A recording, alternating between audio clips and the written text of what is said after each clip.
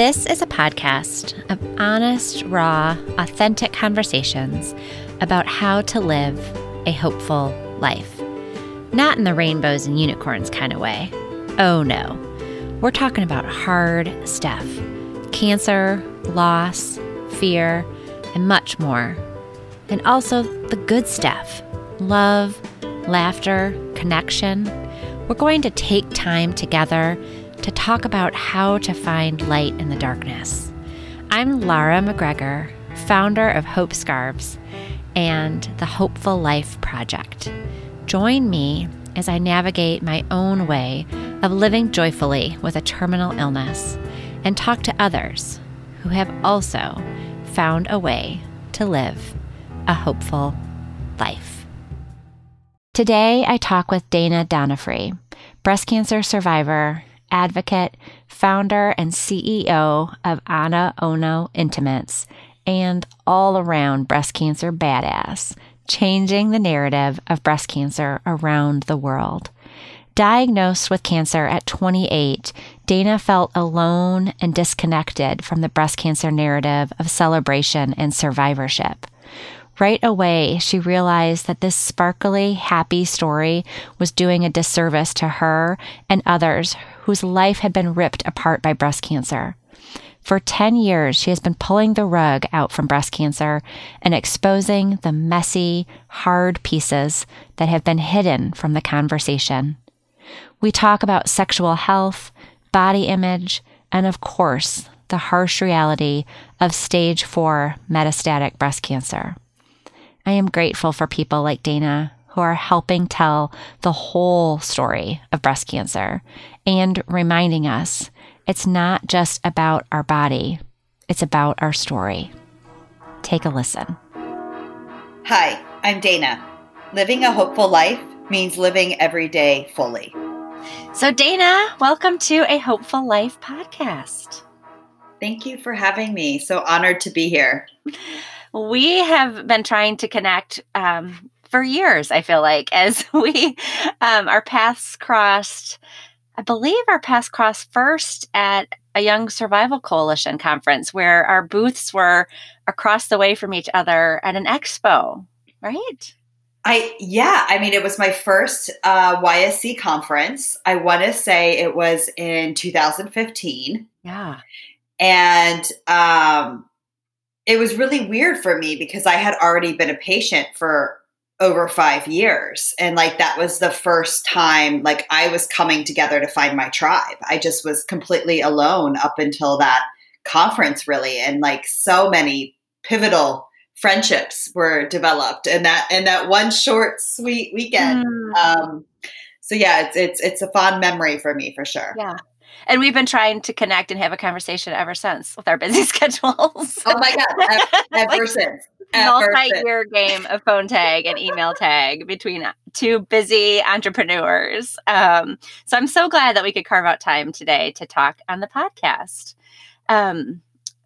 Let's start. I have many things I want to talk about, but let's just start.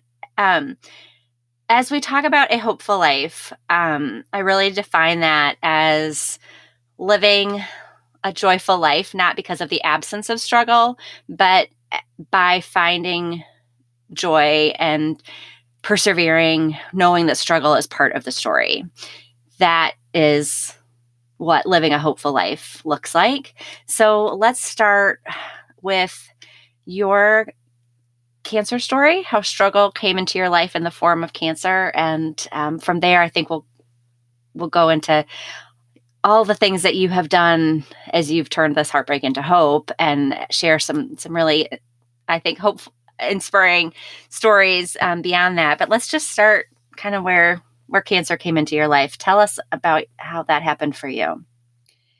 Well, I'm going to start by saying I'm so happy to share and hear just that last few sentences that you gave us, Laura, because I don't do anything that doesn't bring me joy anymore.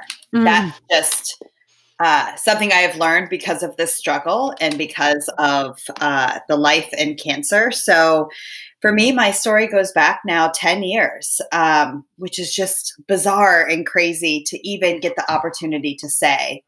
And I was diagnosed a day before my 28th birthday in 2010. It was also a few months before my planned wedding. So everything in life flipped upside down, like it does for anybody diagnosed with breast cancer. But I think my reality was 10 years ago, I didn't even know young women got breast cancer. Like that was not even a conversation that we were having at all. And it's really what I set out to change, because I just mentioned from the YSC conference. I mean, it took me 5 years to find other young women with breast cancer. Like this is a world before Instagram and Twitter. And I was just converting from MySpace to Facebook. So I'm just going to throw that out there. Dating ourselves a little bit. 100%. But it was just a totally different world. Fast forward to, living in this world, advocating for this world, being an activist in this space for 10 years. It's really changed my life in so many ways. And of course, if I could take it all back, I would. But it would be a really difficult decision for me. It'd be a really challenge to kind of erase the last 10 years of my life and think about what it would have been to start over. But, cancer, even though I was early stage, has been every single day of my life for the last 10 years, because I had a very aggressive form of breast cancer. My oncotype was off the charts. The medications and the treatments lasted for 8.5 of my 10 years. I think it's just a false expectation that cancer just stops when your treatment is over, and it's not what happens in real life. Mm-hmm. Mm-hmm. As you reflect back on that diagnosis at 28, what were some of the biggest challenges for you?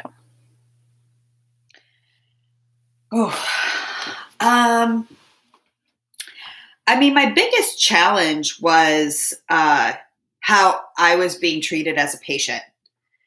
I remember to this day, actually, this has not changed in 10 years, but I remember every doctor's appointment I walked into being reminded of how young I was. Mm-hmm. And how I wasn't supposed to be there, and how cancer wasn't supposed to happen to people my age, and how it was really rare, and just, constantly. It didn't matter if it was the office manager at the front desk, or if it was the technician, or if it was the doctor. Like every single person was saying to me, "I'm so sorry, you're so young. This isn't supposed to happen to you." And every time I wanted to say, "No shit, Sherlock." Like, not something I need to be reminded of every single time. Like, yeah. You don't think I know? Like, you don't think I know that I'm not supposed to be here? And that was really hard. And it was a lot of what propelled me to start a business in this space. Was I felt like everybody was just looking at me like an old dead lady. Mm-hmm. And I didn't like those feelings. Like I didn't like being treated differently because of my age. I didn't like the world that was being constructed for this quote unquote grandma or an old woman. And I just was like, if cancer is affecting all of us, we need to be treated as such, mm-hmm. and not necessarily ignored because we're a rare side of the cancer, but, mm-hmm. Really helping others to pave the way and make a change. Right. I remember going to a support group after I was newly diagnosed, and I was 30 and 7 months pregnant.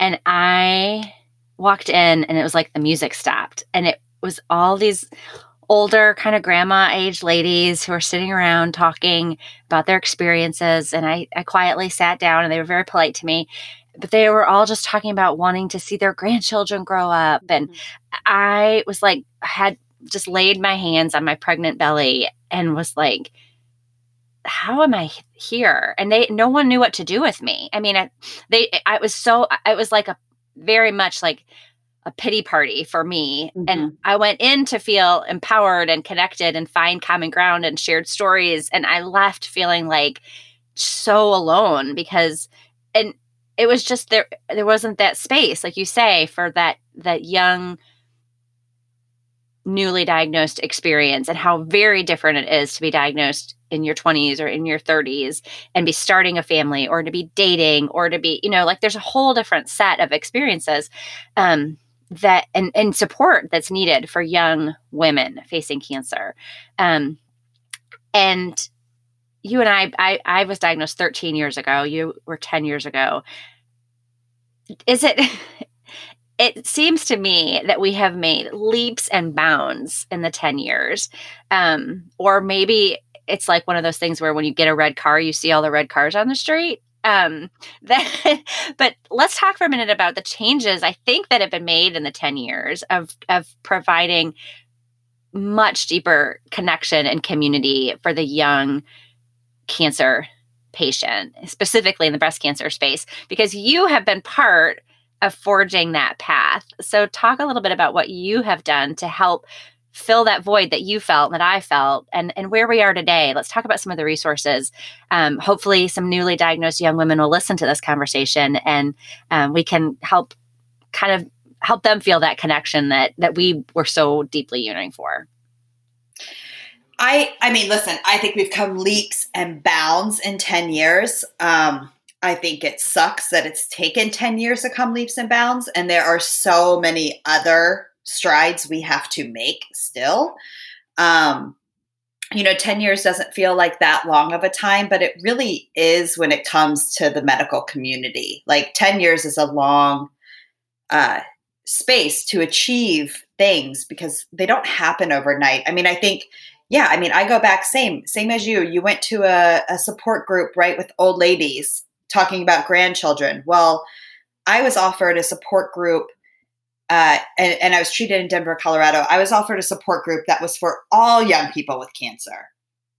And that was the only option that we had. But I thought to myself, because I was already feeling guilty at the point of diagnosis, I said to myself, I can't sit in a room of other young people, like sitting next to the person that has brain cancer. Mm-hmm. Like, I only have breast cancer. And I think that there was this reality to say, like, I didn't even know what that meant yet. Like, because of how we market breast cancer, it's really, really destructive to all of us as the patient. It is not a productive practice. It is destructive 100%. And I felt like... Let me pause you there for a second, Dana. I know what you're saying. Why is it destructive? What about the marketing of breast cancer is destructive? Well, I go back to, we started marketing a disease before we fixed it. We're celebrating something that is not worth celebrating. Hell no.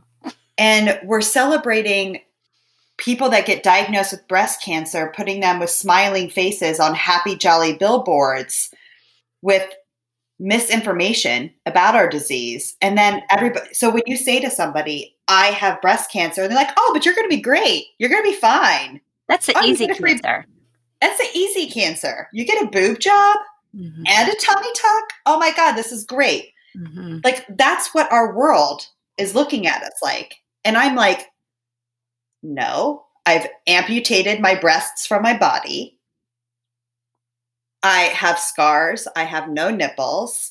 I have long history of a lifetime of side effects due to all of my treatment, going through medical menopause twice. I'll be lucky if I see it naturally. And 1 out of 3 of us are still dying from stage 4 metastatic breast cancer. So tell me what I'm celebrating. Right. Why has the breast cancer narrative become one of celebration when 115 people die every day? Where did we go wrong in that the response to breast cancer isn't outrage and demanding for treatment options, and instead we've focused so much on the survivorship piece, which is hard, right? I always say to people, I celebrate survivorship. I celebrate overcoming, but not at the risk of leaving behind or minimizing the severity of the disease. I will celebrate when we are no longer chopping tits off of our bodies. I will celebrate when we are not going through massive amounts of chemo and destructive drugs that cause other problems to our systems. And I will celebrate when we understand metastases and we actually are able to stop it from happening. Right. That's when I'll start celebrating. Right. None of those things have happened. Right. So if we're celebrating a statistic of having a higher survival rate after modern medicine was introduced to treating the disease, I think we're way premature in celebration. Like, I think we're super premature. Oh my gosh, so true. That is so true. Right. I mean, you look at these statistics and they date back to like 1950, and you're like, so where did we come in 70 years? Like, it's like shocking to me, but I feel like that's what's destructive, and that's what leads to so much of our survival guilt, our challenges with our families and our loved ones and our friends to understand what the disease really is. And some of us are lucky to survive it, right? That is 100% luck, because we don't know why the disease metastasizes in some and not in others, and why sooner and why later. We don't know these answers yet. And when we paint something so pretty and so pink, it completely masked the destruction that was happening underneath it all. Yes. And the stories, I mean, with creating Ana Ono and the stories that we hear, it's like, it breaks my heart when I hear about this young woman that's been diagnosed because her mother was diagnosed and her mother's mother was diagnosed. And you hear these stories about like how, I always remember like grandma going into the bedroom at the end of the night and like putting her boobs in her drawer. But then nobody talked about it. Like, families weren't talking about it because like women were ashamed. And that really set us back. Like, it set us back, all of the quiet conversations that were had over generation after generation. And so I feel like right now, like, yes, in 10 years, we have finally gotten loud. In 10 years, we are finally standing up for ourselves and saying, this is not okay. Breast cancer is not the easy cancer. Like, breast cancer stage 4 needs research. Like, we can't keep pretending that we've fixed something that isn't fixed at all. Right. That somehow then we're shifting, though minutely, because of voices like yours and mine and friends who are trying to tell the whole story of breast cancer, that we're shifting from this like celebration, cancer, you're strong, you beat cancer, everything's great, beautiful, look at all these survivors, it's amazing. We're like, no, pause, actually no, and this is why. And that's a hard conversation, because the survivor story and the celebrating all the cheering survivors and, sparkly pink, and, that's a lot easier story to tell and to sell. What we're talking about is hard, raw, sad, but it's the more true reality. You just said it beautifully. It's the easiest tell and sell, because that is what they're doing. They're selling our disease. They're marketing the disease to sell it and make money off of it. It's where we've gone wrong, 100%. You're right. The truth hurts. Yeah. The truth is a scary place. Like, it is. And I get asked all the time, how, as an early stager, have I been able to advocate so much for stage 4? I don't see how I couldn't. Right. It's really just a question that throws me off every single time people say, don't you get tired? Yeah, I'm tired every single day. The answer to that is yes. Am I afraid? Yes. Why? Because I bury a friend every month of my life. Like, does advocating for stage 4 suck? Absolutely, because I wish that we didn't have to. Right. I wish that just people would wake up and say, we don't get better until we get our sickest better first. Then we all win. Like, that's like, that to me is the thing I just haven't been able to grasp since I got diagnosed 10 years ago, when I was fighting this fight alone, really, and like pointing out all of these disparities and like wondering why they were happening just because I was young and dumb and naive. And then you get into the mix of it and you're like, oh no, this is a problem. This is a thing. Right. And why is nobody seeing this? Why is this not part of the conversation? I want to acknowledge and thank you as someone with stage 4 metastatic disease. I am always so grateful for early stage patients who step out of the pink celebration narrative and into the hard, dark side of the pink ribbon, and then pull people along with them, because it's the harder choice. It is a lot easier to stay in the, you beat breast cancer, you're a survivor, you're strong, we are doing it, we're making, like the survivor side is a lot prettier. But if we're going to make changes, people have to not be afraid to step into the dark side with the patients who are facing metastatic disease, and to realize not me, but could be. And therefore that's where I need to work. And, it's so hard. It's not easy. It's not easy to step away from the pink celebration and go into the trenches. So thank you for doing that. Talk for a moment about, you mentioned it briefly, but I want to dig into Ana Ono, a company that you created after your breast cancer diagnosis. Can you tell us what Ana Ono is and why you created it? Yeah, so I created Ana Ono out of my own necessity of wanting to feel beautiful, sexy, comfortable, just like these really kind of baseline things that I had in my life before cancer. And after I had my double mastectomy and reconstruction, I just couldn't find any bras that fit my new body. And I went as far as, getting my mastectomy tattoo back in 2010 when there were no pictures of mastectomy tattoos on the internet, like in the shape of a demi bra, because I literally couldn't find something that fit my body. And plus I'm nippleless. I've got scars. I couldn't take my clothes off to the person I loved the most because I didn't love myself. This was a huge problem for me. I couldn't look at myself in the mirror. There was just, there was no, and again, this reverses back to 10 years. There was nothing on the internet that was preparing me for what I was about to go through. And I had no support system. Yeah. And I didn't know any other younger people. Right. So, oh my gosh. I can remember just like when I was getting ready to have my mastectomy, asking the doctor, can I see what a mastectomy looks like what a post mastectomy boob looks like? And they literally had even in the plastic surgeon's office, they were like, yes, hold on. Like, it was not something that we had access to. I mean, yeah, completely. First of all, there wasn't enough people that were even probably going through it. And when I did see those plastic surgery photos, and my doctors were like, okay, so these boobs are much older than yours.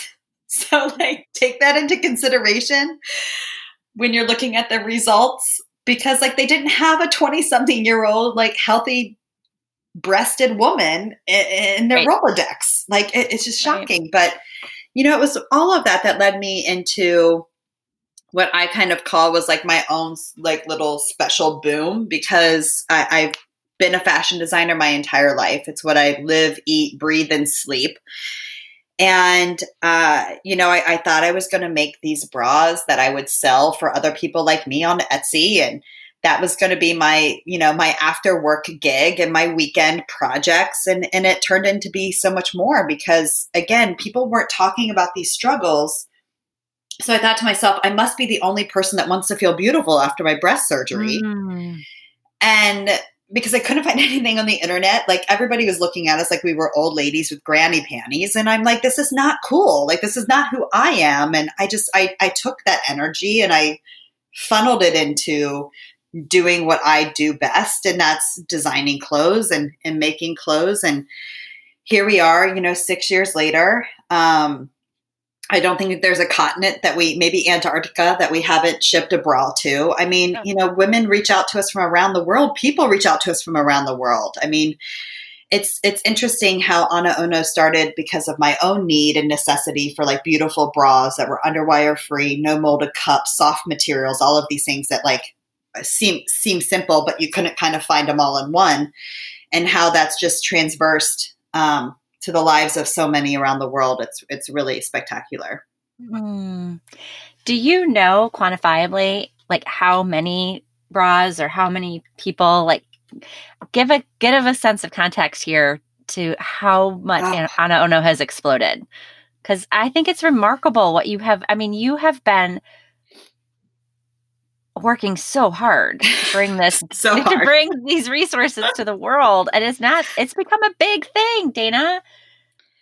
Yeah, I mean, that's huge. It just brings such a smile to my face to even just hear you say that, because it like makes me want to cry. You know, I almost never stop to think about how hard I've been working to do all of this. And so hard. I mean, talk for me about like your partnerships. Like you've created some really awesome collaborations, bringing this breast cancer resource to the mainstream too. Yeah. I mean, you know, listen, I've probably made 100,000 bras, if not more. I haven't even ever counted it from that level, but I should. You know, we have tens of thousands of customers from around the world. It's really amazing. And yeah, I mean, you know, kind of back to the stage 4 conversation, New York Fashion Week is a huge deal for not just Ana Ono, but for the community. I mean, we've really been able to use every year on that stage to change a conversation. And that's what we set out to do. I don't set out to just show the world my new bras. It's like, we're going to crack open a conversation that needs to be cracked. And we're going to use that stage to do so. And I feel like, you know, the show in 2017 was like the most pivotal, because like that was the first time the world had seen like mastectomy scars and that broad of a state. And we went viral on New York Times, like overnight. Champagne Joy, my partner and late dear friend, like texted me and she's like, we just went viral. I'm like, I don't even know what that means, but it sounds contagious. It means something different right now, doesn't it? It means something very different now. And yeah, and you know, it's been interesting. Like, you know, paving the way is not an easy task. It doesn't come without hardship and stress and all of these things. But I received even an email, just a quick story from one of our followers or customers or clients, and she had messaged me and she had told me, and this is about after last year's fashion show, she told me, she said, every year around this time I stop following and engaging with you because I don't want to hear about stage 4 breast cancer. It's just easier if I don't pay attention to it. And because of all that you do during the month of February, I literally step back and I unfollow and I don't open your emails. Because it's easier to stay in the celebration happy side of breast cancer. It's easier to stay in that space. And she had written to me on the post site and she had said, but at the end, after sharing all of this with me, she said, but this year I'm ready to learn. And it just struck me in the sense to know that I know what I do is not easy, and I know that I do it at a cost, right? I lose people because they don't want to have these heavy conversations, but I believe so much in having them that I will take that loss, because eventually somebody's going to learn like she did, and she's going to say, okay, but now I'm ready. And I have to respect the moments where somebody's not ready, because I wasn't ready, but I also was living in oblivion because I didn't know anybody. Nobody was educating me or telling me either. And, you know, knowing that she got pulled back in to learn and then start advocating, like that's the win. Right. And it's the long game, unfortunately, but so important. And I just, you know, with Ana Ono, we've been able to have a lot of those conversations and share those parts of our disease and talk about, you know, what is affected, your femininity, your sexuality, your intimacy, your body image. Yeah. All of those things mean something. Getting the pat on the back, shouldn't you be happy that you're still alive? It's not enough. I'm sorry, it's not enough. Yes, I'm freaking happy that I'm alive, but I also want to live until I die. Mm-hmm. And that's a really real thing. So don't put me in a corner and close the door on me and ask me to live my life.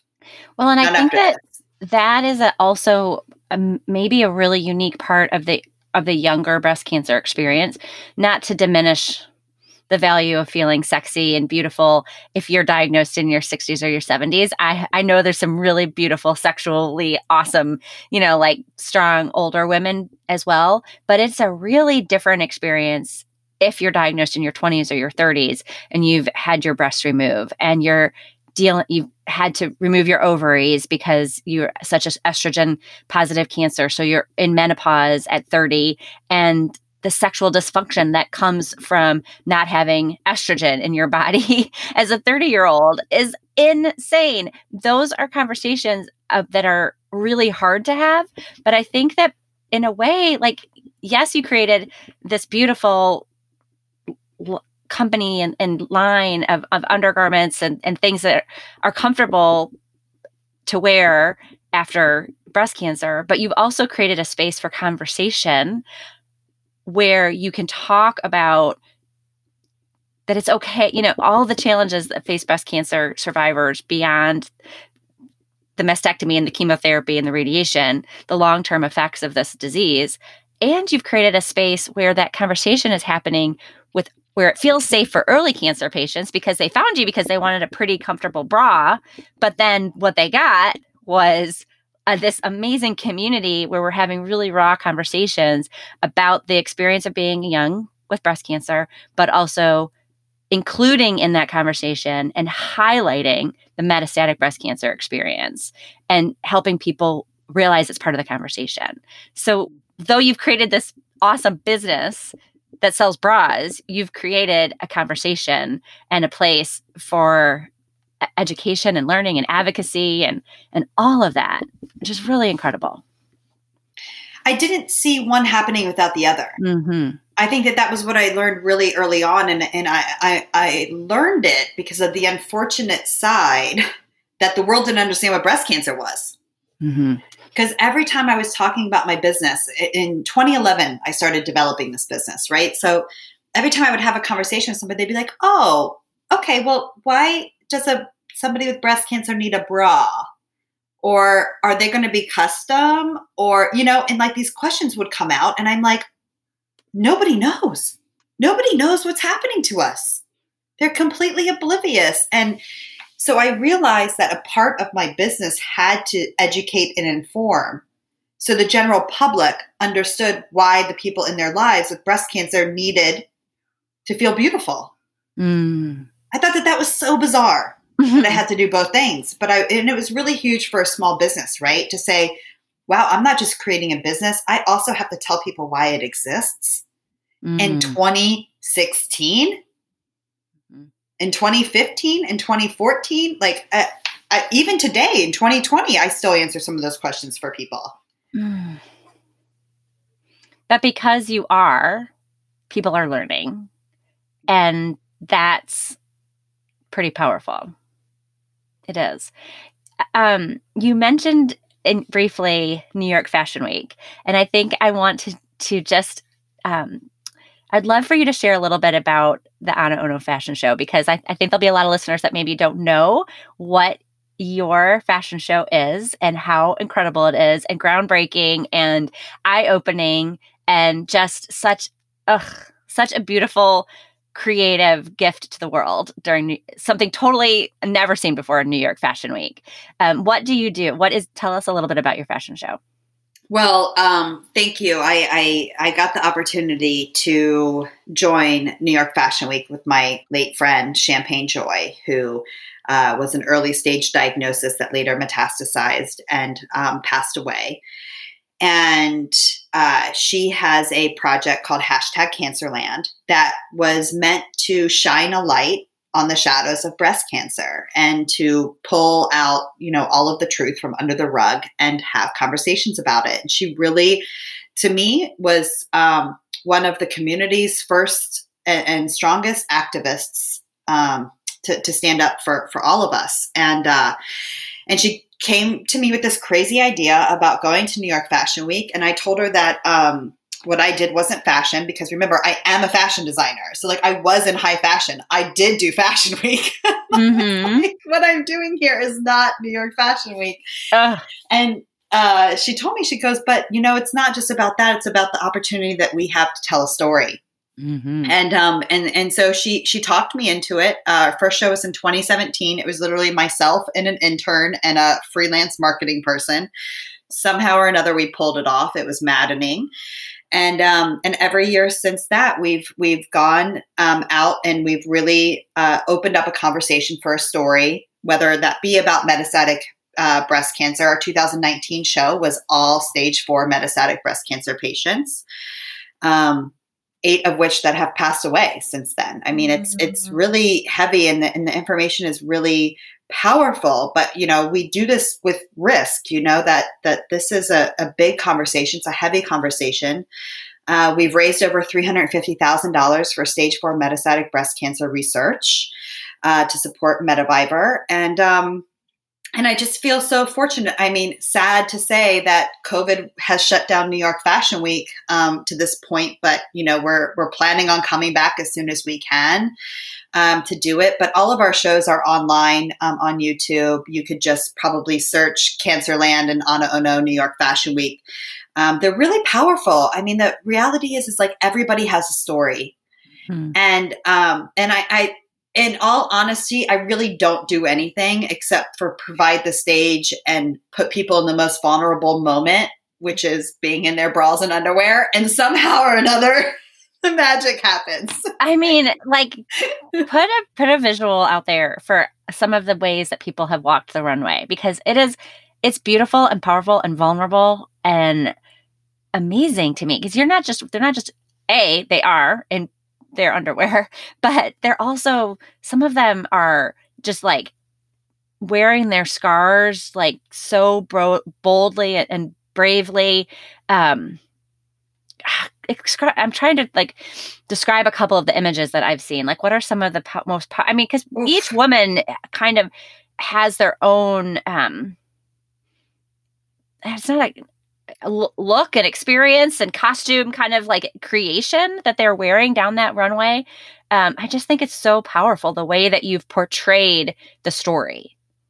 Yeah, I meet everybody first. I love getting a sense of who somebody is. I think that it's such a monumental time for the person, because like, I don't have any other way to say it, but it's like the butterfly forms.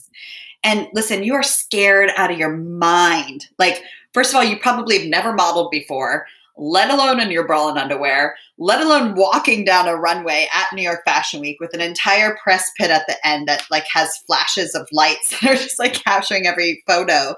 But I think, for me, it's because I stand behind the curtain. For me, it's that first roar that comes out of the audience when a model hits that runway, because they blossom in that moment. It happens before your eyes. And I'm even getting chills just thinking about it, because like, some of the most nervous people go out there and just crush it and have the time of their life in that 15 to 20 seconds they have on the runway. It is so fast. And listen, some of those moments, like where Erica Hart came out in 2017 in a fur jacket and a pair of underwear and just showed the world like her, nippleless body. Like the crowd went wild. People were standing on their feet and screaming for these people. And it was just like, for me, that experience to show not just an empowering moment, but likely showing people in that crowd things that they've never seen before. Yeah, completely. That's the experience. Yeah. It's just such a beautiful creation. And that you use, it's a way to promote your brand and your business and help people learn about what you do and your beautiful designs, but also telling the story of breast cancer beyond the pink party. Right. That is raw and real and bold. And is maybe as far away from like what the stereotypical breast cancer celebration is as possible. Like it is so completely opposite. And I'm so glad that you've put that out into the world and that it's part of the breast cancer narrative. Maybe a smaller part because everybody still pictures the, save the tatas and the pink celebration, but we have to take steps in that direction, and that you are doing it boldly in the middle of New York Fashion Week. It's just really cool. And the amount of money, $350,000 you've raised for metastatic breast cancer research. Yeah. That's awesome. It's incredible. It's amazing. I wish it was 500. I wish it was $1 million. To me, it's not enough. Well, it will be one day. Every little bit counts. Every little bit counts. Yeah. It gets every better time and better. It builds. Yeah. It does. It builds year over year, and it's so important. And the amount of people that are informed when they leave about stage 4 breast cancer, that's the impact. I mean, we have over 500 people at the event every year. We pack the house and sell out. So it's really influencing a lot of people in a very important pivotal time of our treatment. Absolutely. And care. Well, and I think all the time about the ripple effect. I talk about that at Hope Scarves constantly, that, like we launch a new program at a partnership at a hospital, but inevitably the ripple effect of that is so beautiful, because it's not just the patient who's getting the scarf at that new hospital partnership, but it's, the aunt that sits there and learns about metastatic breast cancer in a different way, with the whole story in a way that she never even knew how to say that word. But because her, like the ripple effect of these experiences, if we put them out there, if we create them, we're changing the narrative. We are chipping away at the pink celebration to tell the whole story, to advocate for stage 4 breast cancer, to move the needle on research, find more treatment options, to help metastatic patient be part of the pink ribbon, part of the story, to rally around them in a way that doesn't leave them behind, but makes them know that they are part of the breast cancer community. And also the work that you've done to help all stages of young women feel beautiful and sexy and love their bodies. The experience of breast cancer goes well beyond chemotherapy and radiation and, ringing the bell when you walk out at, your last treatment. It's so much more than that. And I'm grateful that you can help people through that bigger experience. So I hope people will find you. How do they find Ana Ono? And we are everywhere at Ana Ono Intimate. So Instagram, Facebook, Twitter, YouTube, and then of course online at anaono.com, ANAONO.com. Did I just forget how to spell my brand name? I'll just repeat that. You can find us online at anaono.com, ANAONO.com. And if you're ever wondering where Ana Ono comes from, it's comes from my name, Dana Donofree, without the double D's. I love that. I love it. Without the double D's. Dana, thank you for taking time today to share this conversation with me. I love talking about advocacy and just the perseverance that it takes to start a business out of, this experience, but also just the way that you're telling the whole story of breast cancer and bringing people along with you to learn. I am grateful for you as someone with stage 4 breast cancer. I'm grateful for allies who come into the darkness and tell the whole story. And it's, thank you. And it's the work that we all need to do. And I just encourage all of your listeners, it doesn't have to be in the biggest ways of all ways. Every little bit helps. And a way that you can advocate for stage 4 is just simply donating money to research and just making sure that you are with a trusted organization that funds research. And that's still advocacy. So don't feel like you have to throw yourself in all the way and be absorbed at its fullest potential, because, everybody has a way to help. And sometimes, donations are just as equal as having a loud mouth like you and I do. That's right. That's right. All right. Let's shift to the lightning round to wrap it up today. Oh, okay. So nervous. Oh, these are easy. Hold on. Okay, I'm just going to ask you a couple questions. Fill in the blank. Hope is light. I love that. We know a hopeful life is not just realized in the perfect, happy moments, but also in the struggle. When you are in one of those hard moments, what gets you through, Dana? Just breathing. Mm-hmm. Besides your family, faith, friends, and phone, what is something you can't live without? Oh, something I can't live. It would probably, I hate to admit this loudly, but it would be my computer. I feel like that falls under phone. I shouldn't say text. Okay, all right. Then I'm gonna say my dog's son Hooch. Oh, Hooch, that's a sweet name. He's my lover. He's a cute little thing. Oh, I know. I mean, as somebody who also runs a business, I would probably be lost without my computer too. An ordinary moment in your life that is filled with hope. Honestly, it's every day my eyes open up on my pillow on my bed. Is a day of hope for me. Mm-hmm. Some people call it a bucket list. I call it a wonder list. What is on your wonder list that will make your hopeful life complete? I mean, goodness.